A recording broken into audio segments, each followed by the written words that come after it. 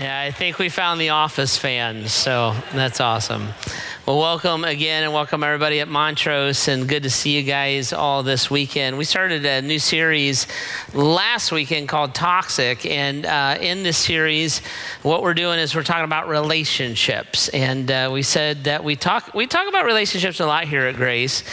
Because relationships are foundational to life, right? It's just the way that God created us, starting with our relationship with Him and then flowing out of that. And so when relationships are strained, when they're under pressure, when they're toxic, it really doesn't matter what else is going on in life. You can be hitting home runs at work or doing great at school, but if that friendship is broken, if that marriage is tense, if there's a break in your relationship with your kids or your parents, it winds up being a really, really big deal. And so we focus on that. Now, as we talk about this, there's like a couple different ways to hear it. So one would be this: if you're not a Christ follower yet, then the way that you'll kind of hear this conversation is you'll hear it kind of like a little bit of like practical advice. So maybe some input and some viewpoints that you haven't heard or thought about before, and they may wind up showing up and being helpful, especially if you're in a broken relational cycle. If you're a Christ follower, we would hear it a little bit differently. Because we learned last weekend that as a Christ follower, if I take the Jesus path and I allow God to define and direct my relationships, then what I've done, when I've invited Jesus in, when I've asked for the forgiveness of my sin and I placed my life under His definition and direction, what I've done is I've invited in the power of God in my life. And so the Bible says that as a Christ follower, the Holy Spirit lives within me. The power of God lives within me. The fruit of the Spirit, which is love, joy, peace, patience, kindness, goodness, faithfulness, gentleness, and self-control, is being produced within me by God. And so I have some new tools and I have some new choices, and I can be a different person because I'm accessing all of that. So if you're not a Christ follower yet, super glad that you're here and that you're online and you're having this conversation with us. I'm letting you know that that's available through salvation in Jesus Christ. But we would hear those two things differently a little bit, because we're going to hear that access to God's power. And then as a Christ follower, I want my relationships to be healthy, not just because it kind of makes life easier, although we all want that. I also want my relationships to be healthy because the Bible would use this word, it bears witness, or it's a testimony of what God is doing in me. So God's relationship with me defines my relationship with you. Your relationship with me does not determine my relationship with you. And as I let God change me and alter me, and that affects you, that makes Jesus make sense to the people around us. So we got into that like a lot last weekend. And so the app, there's a podcast, it's online, it's on the website, all that kind of stuff. Maybe listen to that, download it, and catch up a little bit and kind of fill in those blanks some. Now, last weekend, as we talked about all this, I said that this weekend I wanted to help us start to put some practical handles on this. And so last weekend, we're kind of laying down a foundation or a paradigm of thought. This weekend, I want to start making that real practical. And then for the next 2 weekends, that'll be the vibe a little bit about how do I do that and how do I move forward with it. So talking about these toxic relationships, a toxic relationship, it's mutually destructive. It's pulling me away from my commitment to Christ. It's defining my responses to you. What you do to me defines my response to you. And that causes conflict. And when we think about detoxifying a relationship, what we're usually talking about oftentimes is we're talking about how do I manage that toxic conflict? So how do I take it? If we're like this all the time and that's driving both of us nuts, can I manage that differently and bring something different to the table in order to get a different outcome? And then what would you do practically? And that's what we're going to talk about this weekend. So the path we're going to take this weekend is this. We're going to talk about the source of the conflict. You might be surprised what that is, but we're going to talk about that. Then we're going to talk about 3 ways to detoxify that conflict. How do you change the cycle? And then we're going to talk about this idea of surrendering yourself to prison. And that will make sense more when we get there, right? So we'll kind of take that journey. So Ephesians chapter 4 is where we've been hanging out. You can open your Bibles there, but I actually want to start in a different passage by talking about this source of conflict. So where does conflict come from? And if I can understand where it comes from, I can interact with it differently, okay? So thankfully, God speaking through the Apostle James tells us where conflict comes from. And so James writes this in James chapter 4.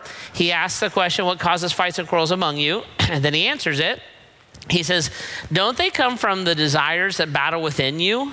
You desire, but you do not have, so you kill. You covet, but you cannot get what you want, so you quarrel and fight. So James says, let's just talk about like the source of all of this. When I'm thinking about why are we locking heads? Why do we have this toxic relationship? Where does that come from? And James says that actually comes from some place that you may not expect. That comes from you. So you desire something, you want something, and you don't get it.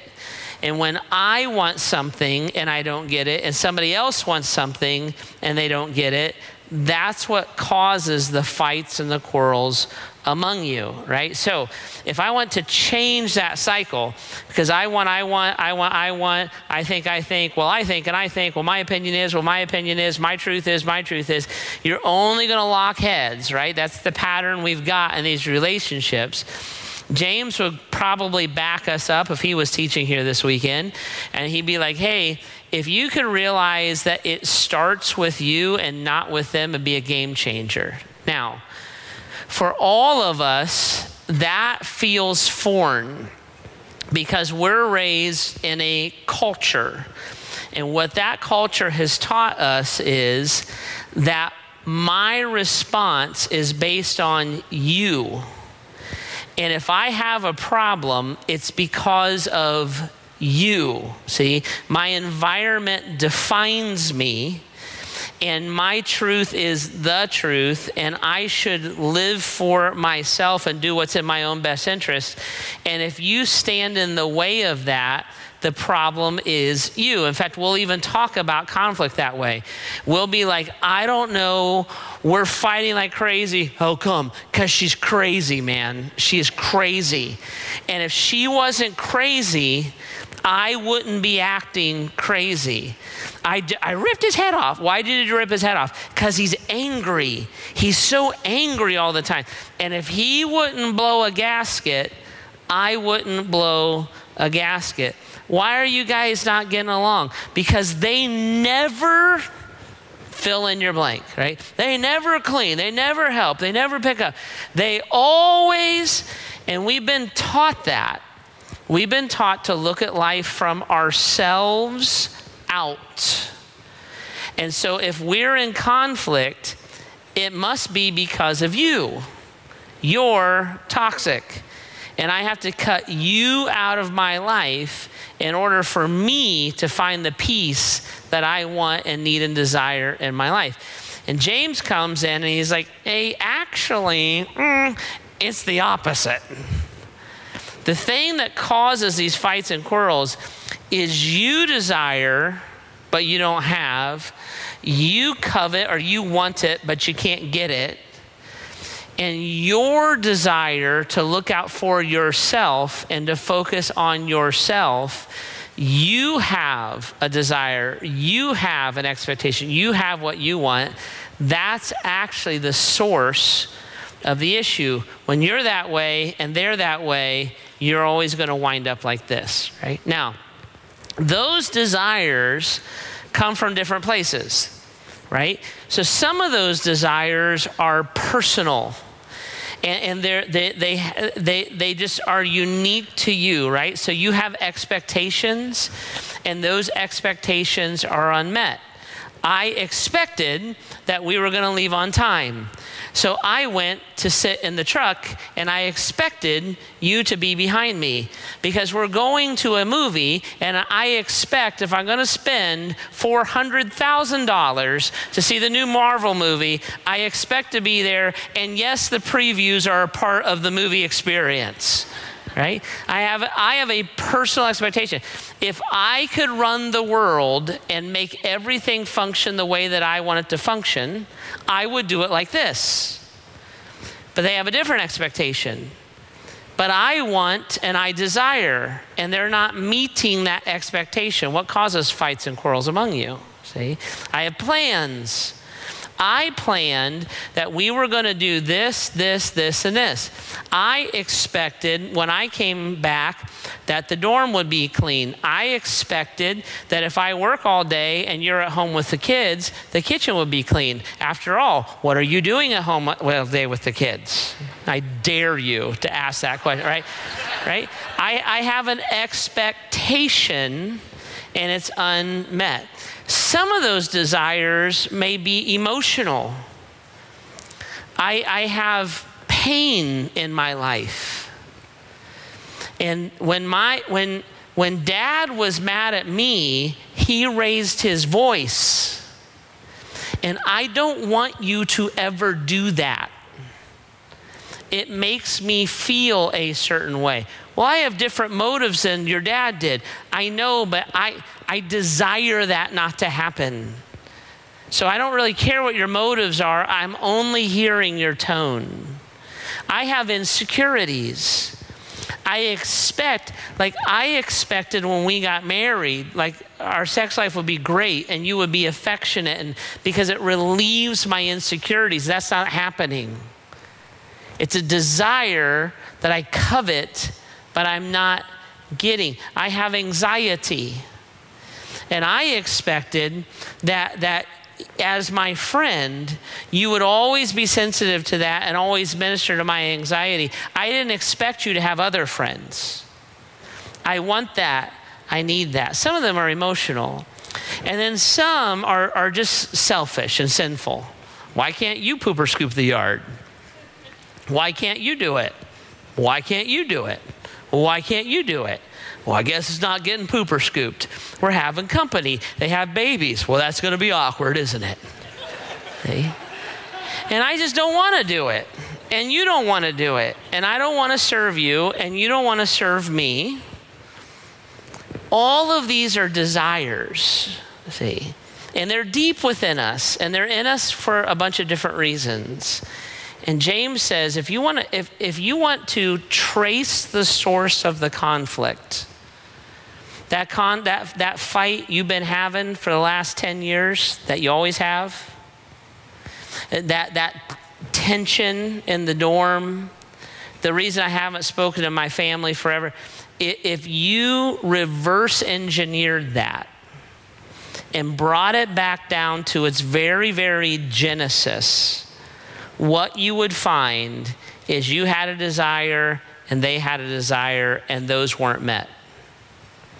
And that started a conflict, and it has grown and grown and grown and grown from there, right?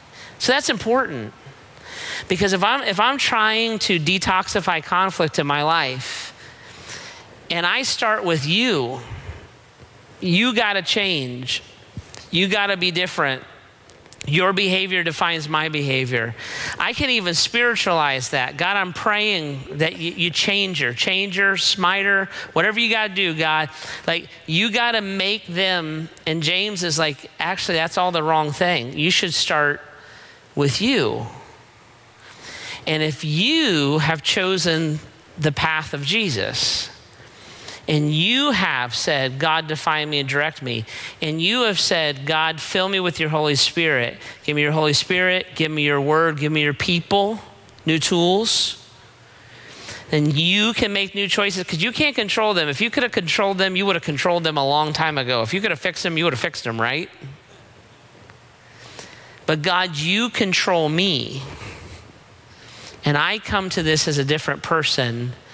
Could that change See, the foundation of this conflict between us, right? Now, what Paul does then in Ephesians chapter 4 is he says yes, and we looked at that path. We looked at the end of Ephesians chapter 4 last weekend, so you can listen to that. But he laid out that path. I want to go to the beginning of Ephesians chapter 4 this weekend. I just want to show you 2 verses. But he lays out some key things that I can bring to bear onto the source of that conflict that will detoxify it. So let's look at these 3 ways to detoxify a conflict. So Paul says this, Ephesians chapter 4, verse 2. He says, if you're a Christ follower, this is how this works. The way that you want to approach this is be completely humble and gentle, be patient, bearing with one another in love. Be completely humble and gentle, be patient, bearing with one another in love. Very simple, not mind-boggling stuff, but to get our head and our heart and our lives around it, very profound. And it will literally change our lives if we can let God do this work in us, okay? So let's look at this. First thing he says is be completely humble. So humility is the first thing that I bring to conflict to detoxify it. Humility, best definition I ever heard that I like is the laying aside of my perceived rights. Humility is when I purposely and intentionally lay aside my perceived rights. The example of humility that we have in our lives is Christ. So Ephesians chapter 2, verses 6 and 8, some of my favorite verses of the whole Bible.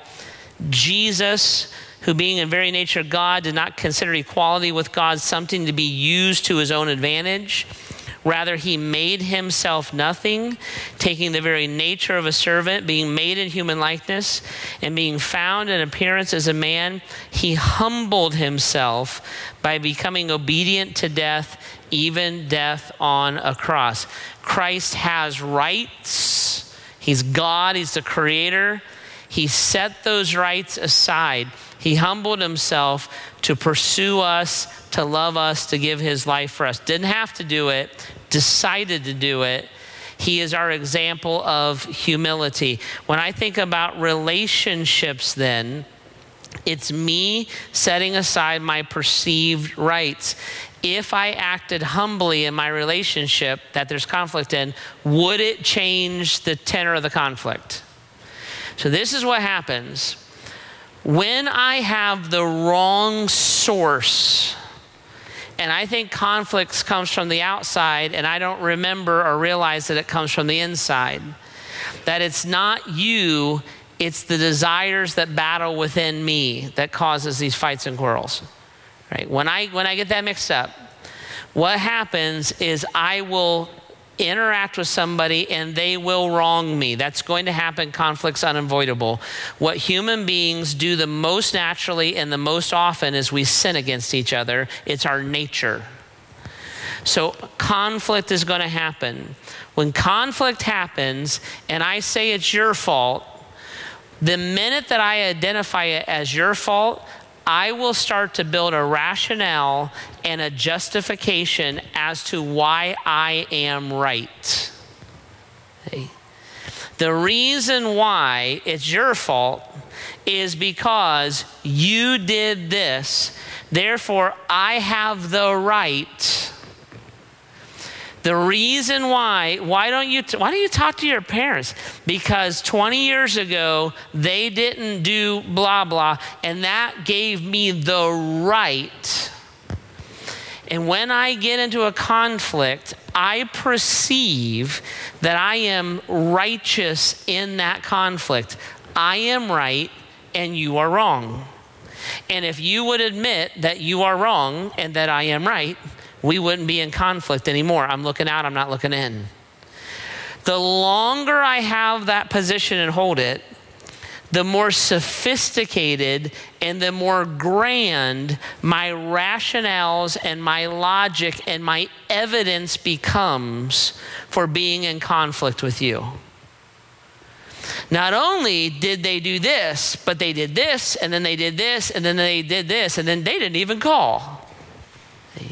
And we will build that rationale out, and it will be greater and it will be more sophisticated.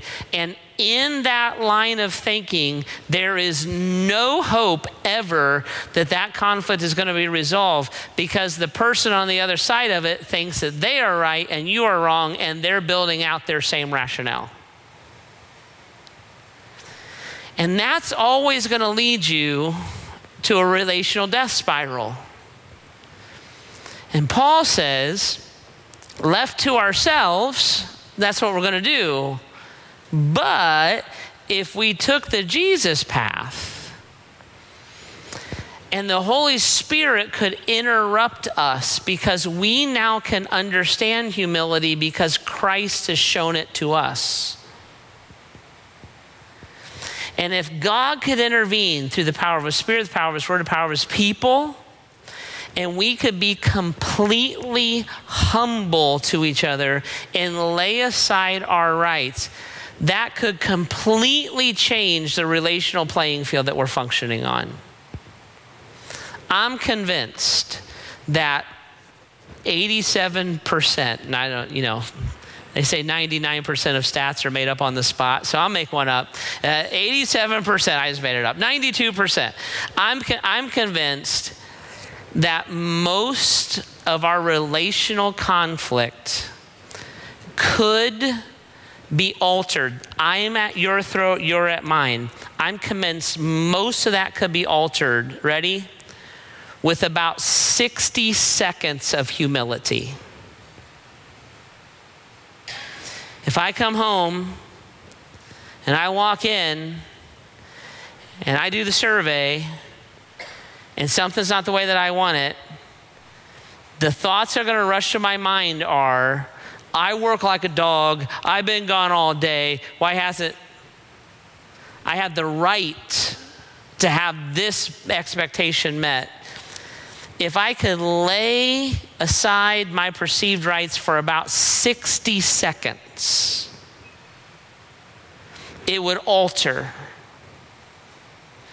I'm in charge, and you should be doing this. And the problem is, if I could inject about 60 seconds of humility, it's time to plan Christmas. And it's time, which means it's time to reignite all the fights and all the gossip starts up. If I could about 60 seconds say, it doesn't take much. And if I could allow God to empower me and change me for a minute, when I'm tense and I fire up and I can't believe we're here again, if I for about a minute could ask the Holy Spirit to empower humility within me. See how it works? Simple, deeply profound. So Paul says, let's do complete humility. The second way that he kind of gives us to detoxify conflicts is this idea of gentleness. Be completely humble and gentle, he says. Gentleness, found this definition, I like it. Gentleness is might restrained. It's might restrained, right? And again, I don't know, my dad wasn't gentle, my mom wasn't gentle. That's cool, that's all right, because your God is. And if you're a Christ follower, even if you're not, you're an object of God's gentleness. There's a few places in the Bible that God's people lose sight of this. And so every once in a while, God's like, hey, let me just remind you guys, right? What's going on here? And one of those places in Jeremiah chapter 12, chapter 32, he's talking to the Israelites, and this is one of these definitions. He says, I'm the Lord, the God of all mankind. Is anything too hard for me? Because they're kind of complaining against God. He's like, can I just like press pause for a minute? I am God. And you complaining to me about me is just not going to go well. So I am God of all mankind. Nothing's too hard for me. I created the heavens and the earth. I sustain the heavens and the earth. I hold the very breath of man within my hand. I know the future, and I am the future, and I am the past. In fact, I've always existed. You don't get that one. You will when you get to heaven. Don't worry. I'll make it happen. See? I am the all-powerful, all-present, all-knowing God. Do you remember that? And I can stop the planet when I want because I started it when I want. And who are you, oh man, to speak back to me? He's got might. But the Apostle Paul later on in the Bible says, God is gentle. He uses that might. He restrains it, so to say. And the Bible says it's that very power that raised Jesus from the dead. So God takes his strength and he takes his power and he directs it toward us with gentleness. He uses his strength to restore and to rebuild and to rescue. He doesn't have to, he chooses to. So in relational conflict, Paul's like, you know what you could do? If you laid aside your rights for a minute, because many of us, ready, have the right to might. I'm a dad. I have the right to might. I own everything. I own everything. Child, I own your house. I own your car. I own your phone. I own your food. I own your air conditioning. I own your heat. I own the grass you walk on. I own your dog. I own your education. I own everything. I have the right to might. Many of us are bosses. You have the right to might. I'm in charge. I'm in charge. You have the right to might. And God's like, I'm God. Paul says, in relational conflict, if I can be humble for a minute and then bring my might to bear to restore and to rebuild and to rescue, in gentleness, would that be a game changer? Because you know what? You really are the one that's wrong. And I really do have the right to be mad. And not only that, I have power. I'm your dad. And I told you what time to be home. And do you know what a curfew is? Because apparently you forgot. You know what a cell phone is? Because you don't pick it up. And that's weird because I pay the bill.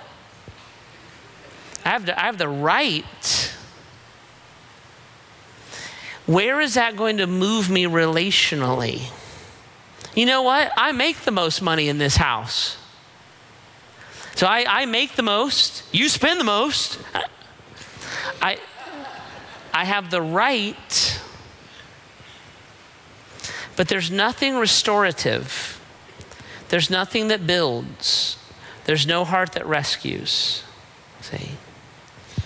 So Paul says, be completely humble. It'll change the game. Be gentle. It'll change the game. And then he says this, and be patient. And then he kind of defines it a little bit. He says, be patient, bearing with one another in love. And I wrote this part. This is the commitment to journey. So be patient, bear with one another in love, or journey with people.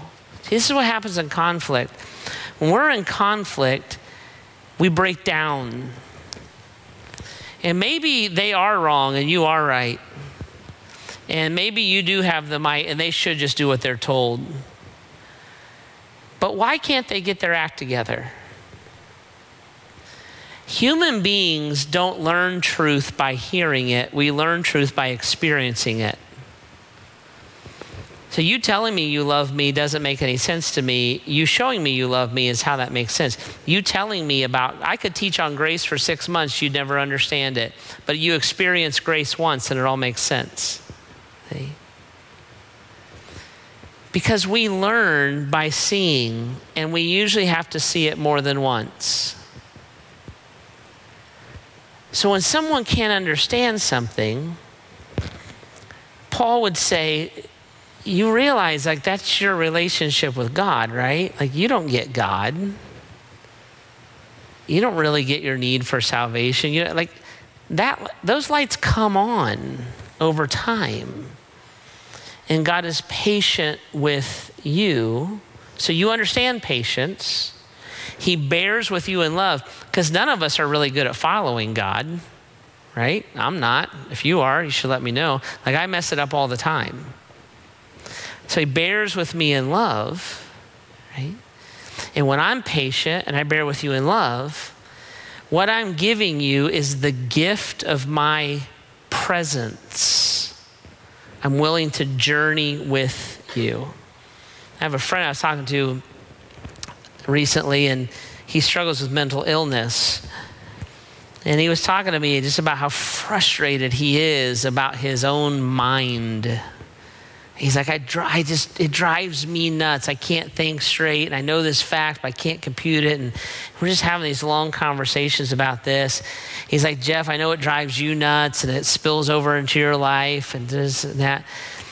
And at the end of the conversation, I said to him, brother, listen, I can't understand what you're going through. I don't struggle with mental illness. My brain does what I want it to do. So I really can't. I can't really walk a mile in your shoes. I can't relate to it. But I said to him, what I can do is walk with you. That's what I got. I can be present. Well, it's just so hard to know me. It's so hard to love me. And I said, I know that. You don't tell me it's hard to know you and hard to love you. I know that. But I love you. And when I signed up for this friendship, I knew that you were you. So I'm in. Right? All I can give him, I can't give him an answer. I can't make him change. I can't make him learn it. I can't make him get it. All I can do is show up. I can be patient and bear with him in love. See?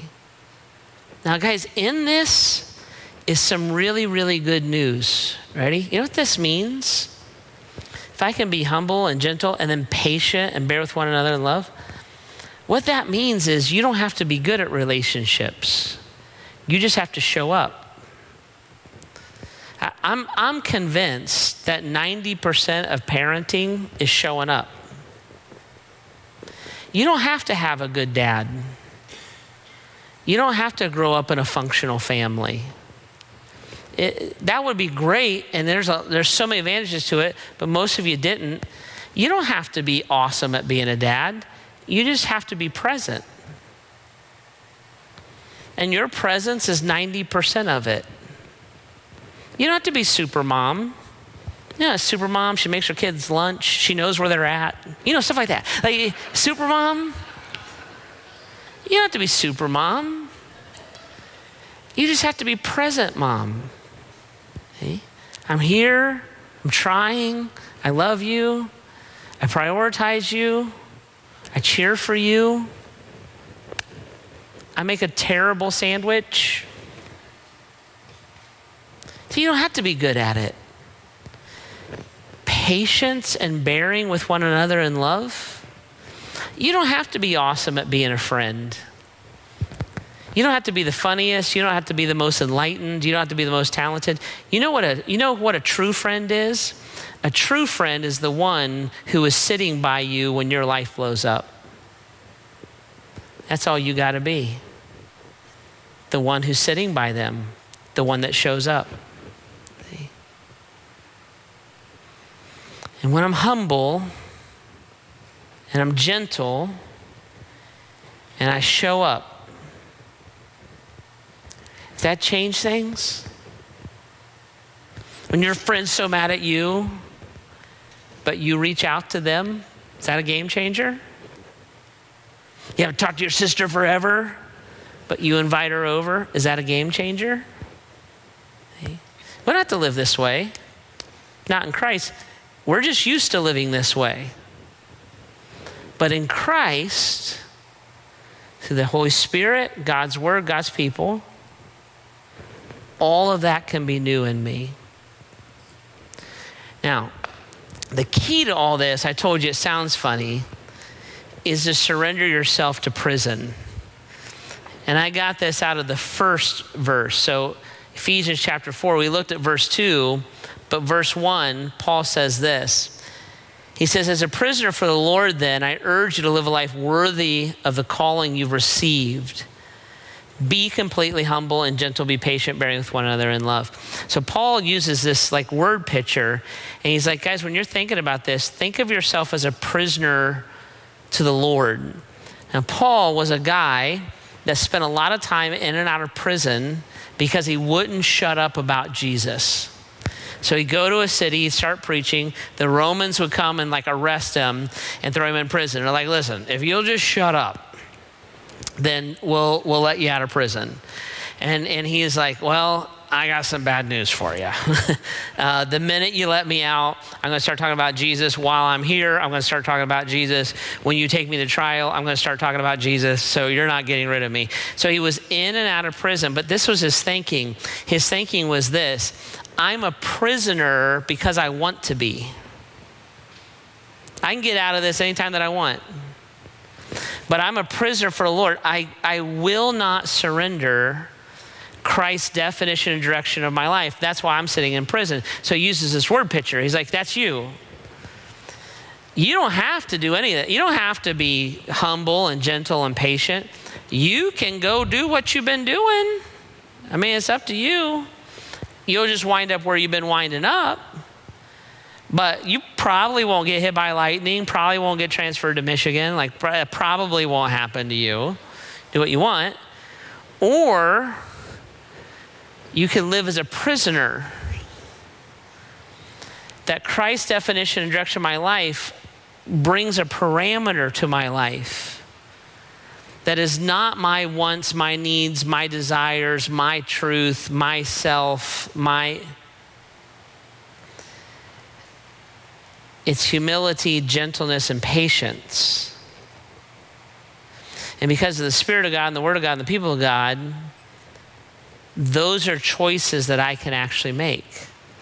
But I think it's fascinating that he uses this word prisoner, because prison isn't something that you get to tiptoe into. Like you in, you out. That's the way prison works. So if you stand here and you're like, I don't know, I'll try a little humility. See what a little humility does. That will never work, ever. You will be seen as insincere. I give a little gentleness. So what I do, I just get a little. You do that once, it's not going to work. It's not going to work, right?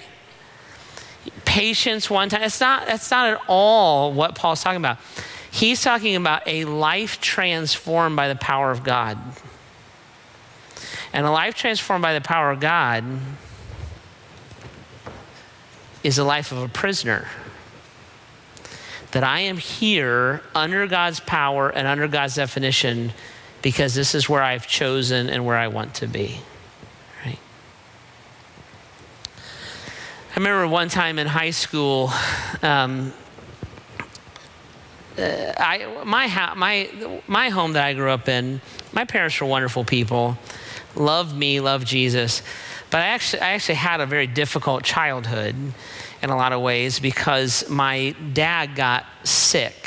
So in his mid-40s, he had a series of strokes that disabled him, and then my mother would have been in her early 40s, and I was 12, right? So I had a loving home, which was wonderful, but I had a difficult home. And when I was in high school, I'm the baby of my family, and so my siblings had all left, and I was like home alone with mom and dad in this difficult reality that we lived in. So dad was completely disabled, went into like a severe depression, like just his life blew up as really a young man. And my mom went into a severe depression because her life blew up too. So here she is like 42 and their world got wiped out, right? And so mom went back to work. She got like a part-time job, or it wasn't part-time, it was full-time. It was like minimum wage because she literally, like she had a child to feed. I couldn't even like go help, right? And so she was kind of lost in that. my solution to all of this was to be very, very independent. And I'm still that way. Like most of what I think and feel is on the inside of my brain, right? And so I just problem solve that way because I was just alone.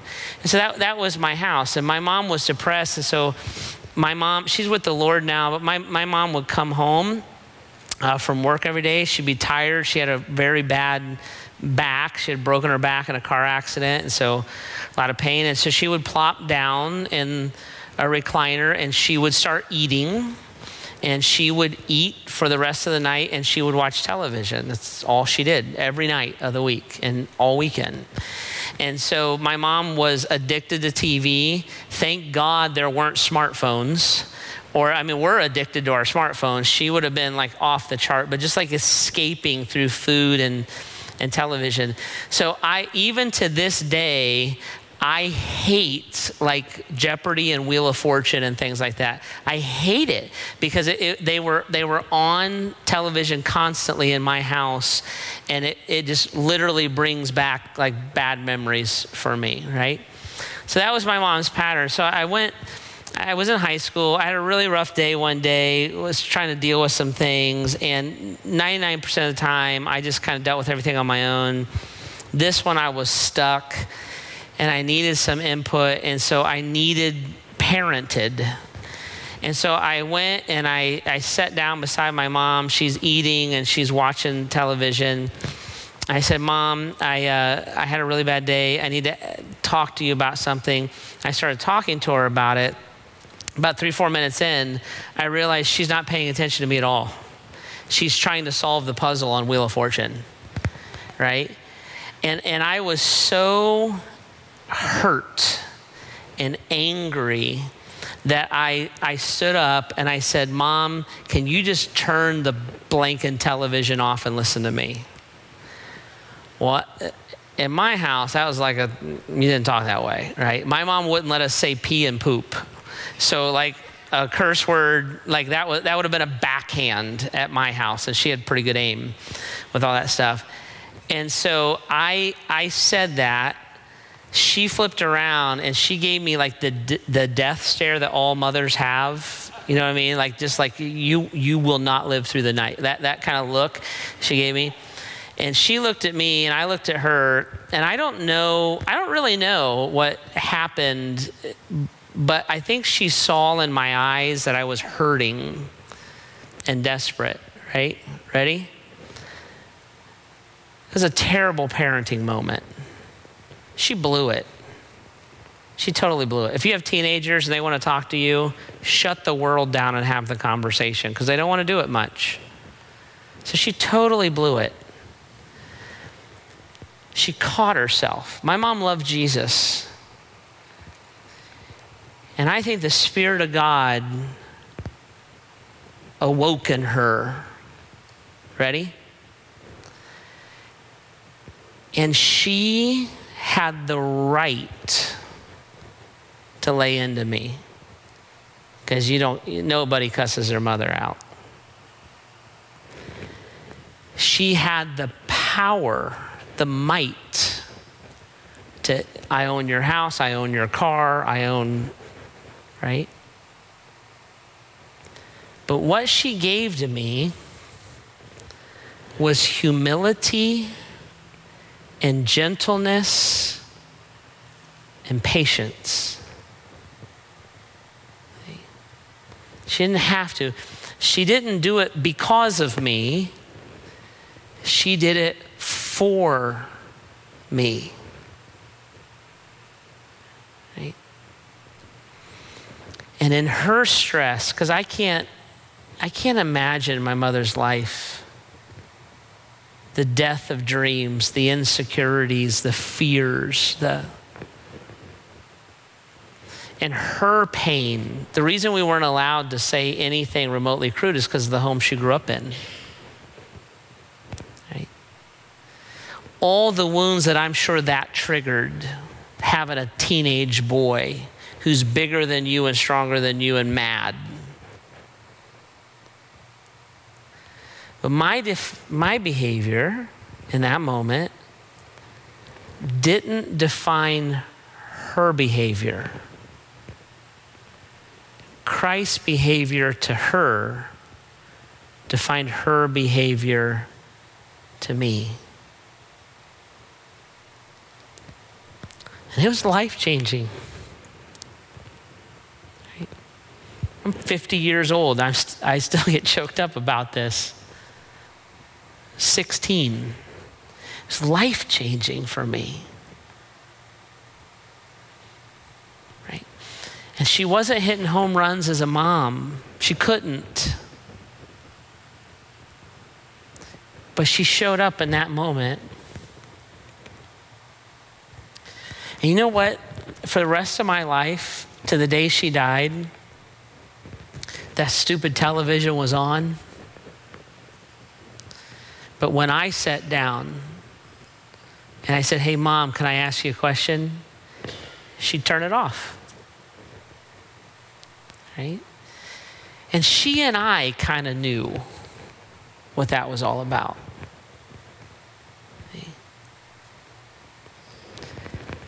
60 seconds of humility.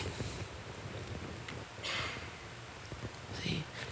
Rescued her kid. One act of restraint, because Phyllis hit you. Phyllis hit you. One act of restraint, because I would have blown a gasket.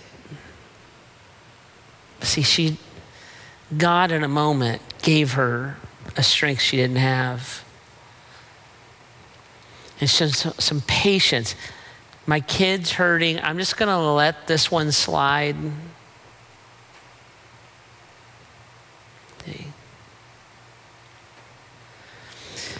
And guys, where this comes from, this is how God interacts with us.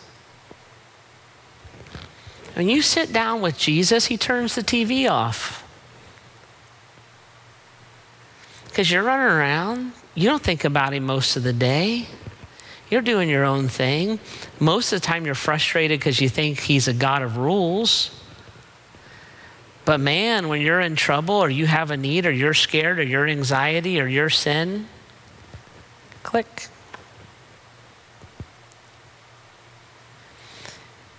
And that's humility. Really? You're going to show up now? He humbled himself. Does it every day.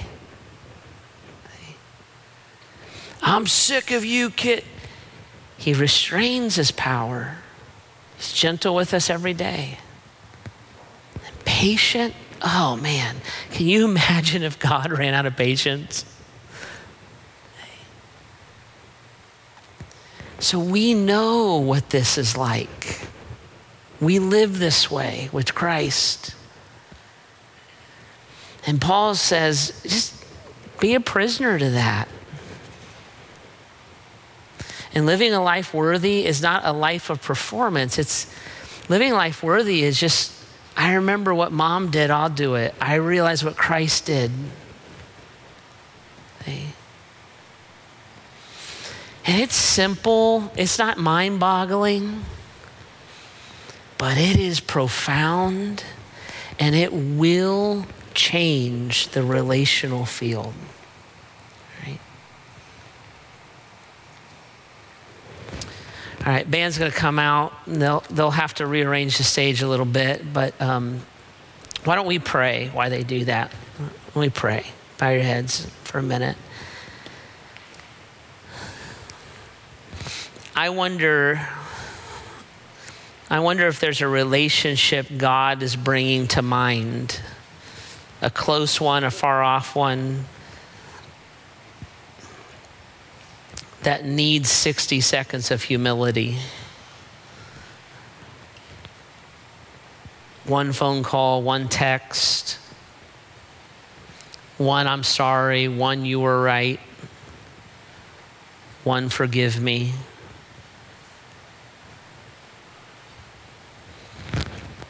I wonder if there's a relationship you're dealing with now that needs gentleness, and you are the boss, and you're the coach, and you're the dad, and you're the mom, and they are wrong, and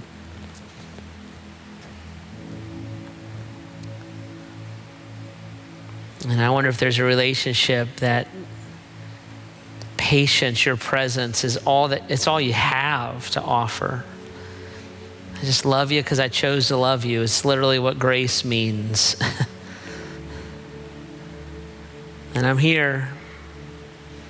I'm not going anywhere. And Jesus, thank you that we are the objects of that, Lord. God, you are God. You are high and lifted up. You are holy. You are righteous. You are just. And you're my friend. And you're a co-heir with me, Jesus, and